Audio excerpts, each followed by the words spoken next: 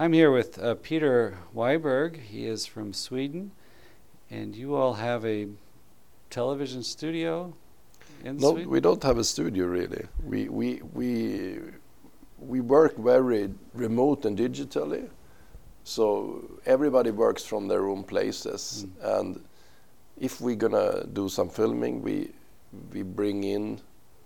We have a couple of camera team we work with, so we bring them in. And some other can do the editing. I do the editing sometimes myself. But the main part which we are doing is subtitles from EWTN programs. Okay. Yeah. So you don't have a physical brick and mortar studio? There is no place physical at all. So you do, and you're from Sweden. I don't know if I said that. Yeah. What, it's Stockholm or? Close to Stockholm. Okay. Ulf is from Stockholm, but I am from Uppsala, which is like 1 hour from Stockholm, north. Okay. But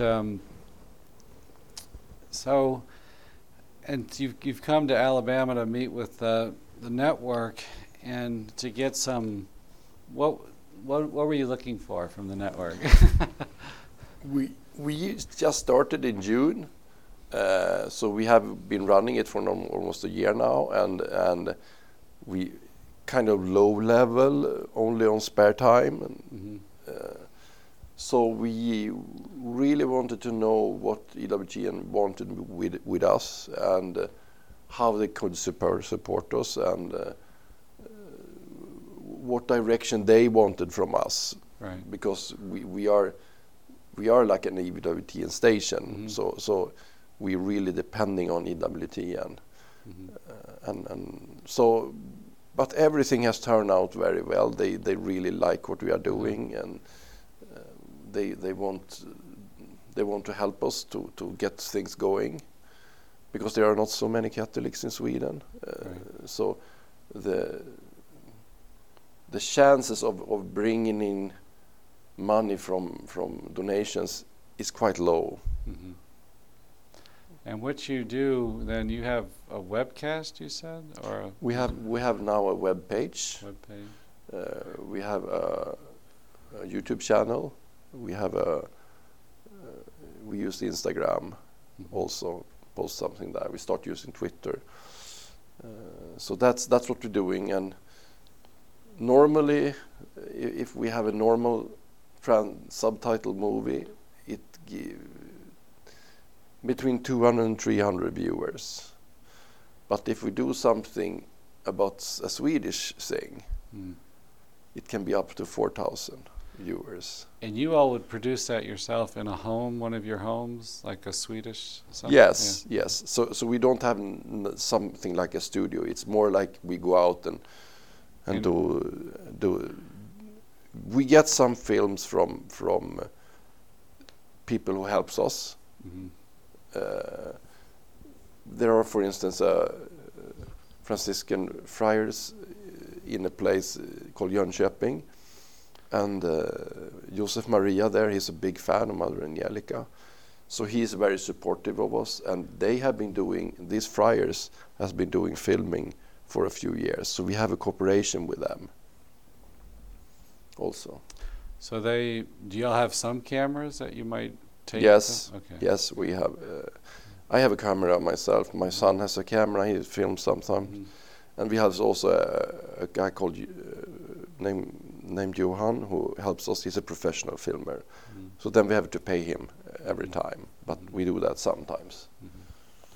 So you're working your full-time job, mechanical engineer, in the computer world, and this is completely on the side. On the side, yes. It's for all of us, all three of us. Right.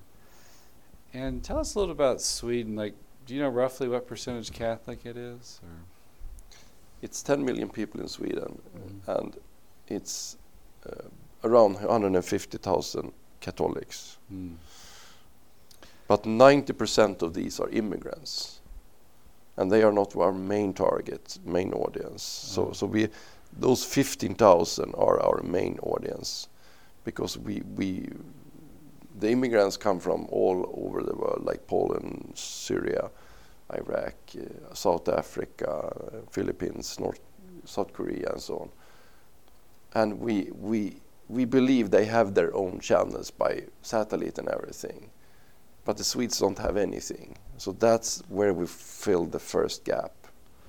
And are those Swedes 15,000? Are they like are they older kind of or younger? Or? No, I would say they are all over. Older? No, all over. They're from oh. young to and we have a very vibrant movement that started a few years ago among the young. Mm-hmm. And this is the most positive thing in Sweden, I would say. This young movement with young Catholic people who want adoration, chastity. They want the Latin Mass. They want the real thing.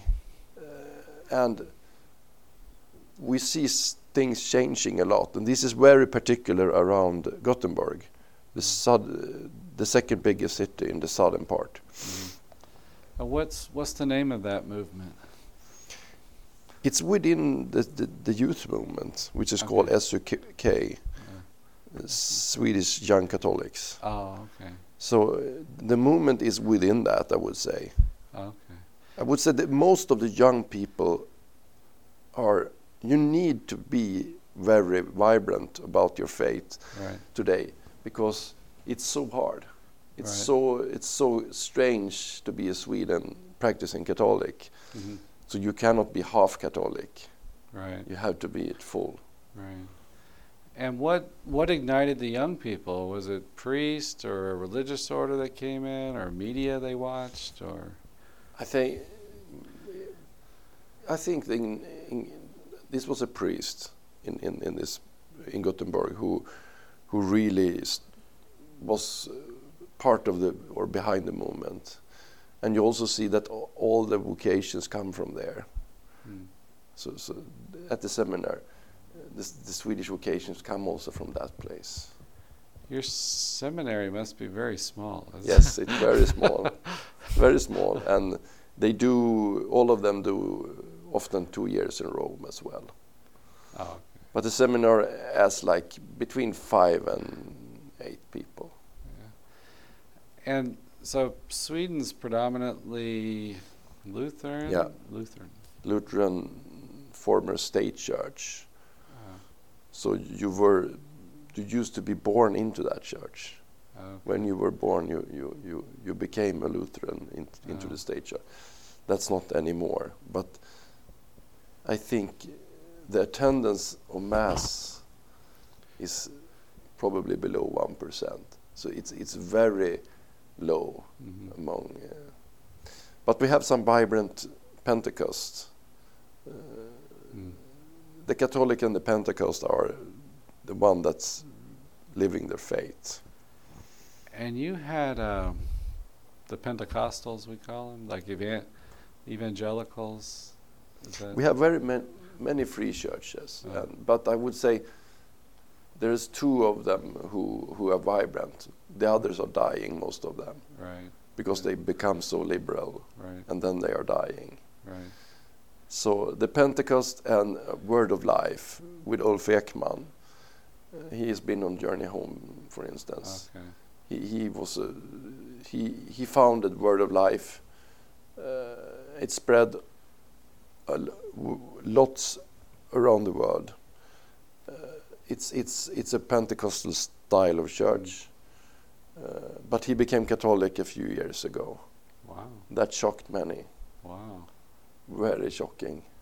What happened to him? Did he? He had a long experience.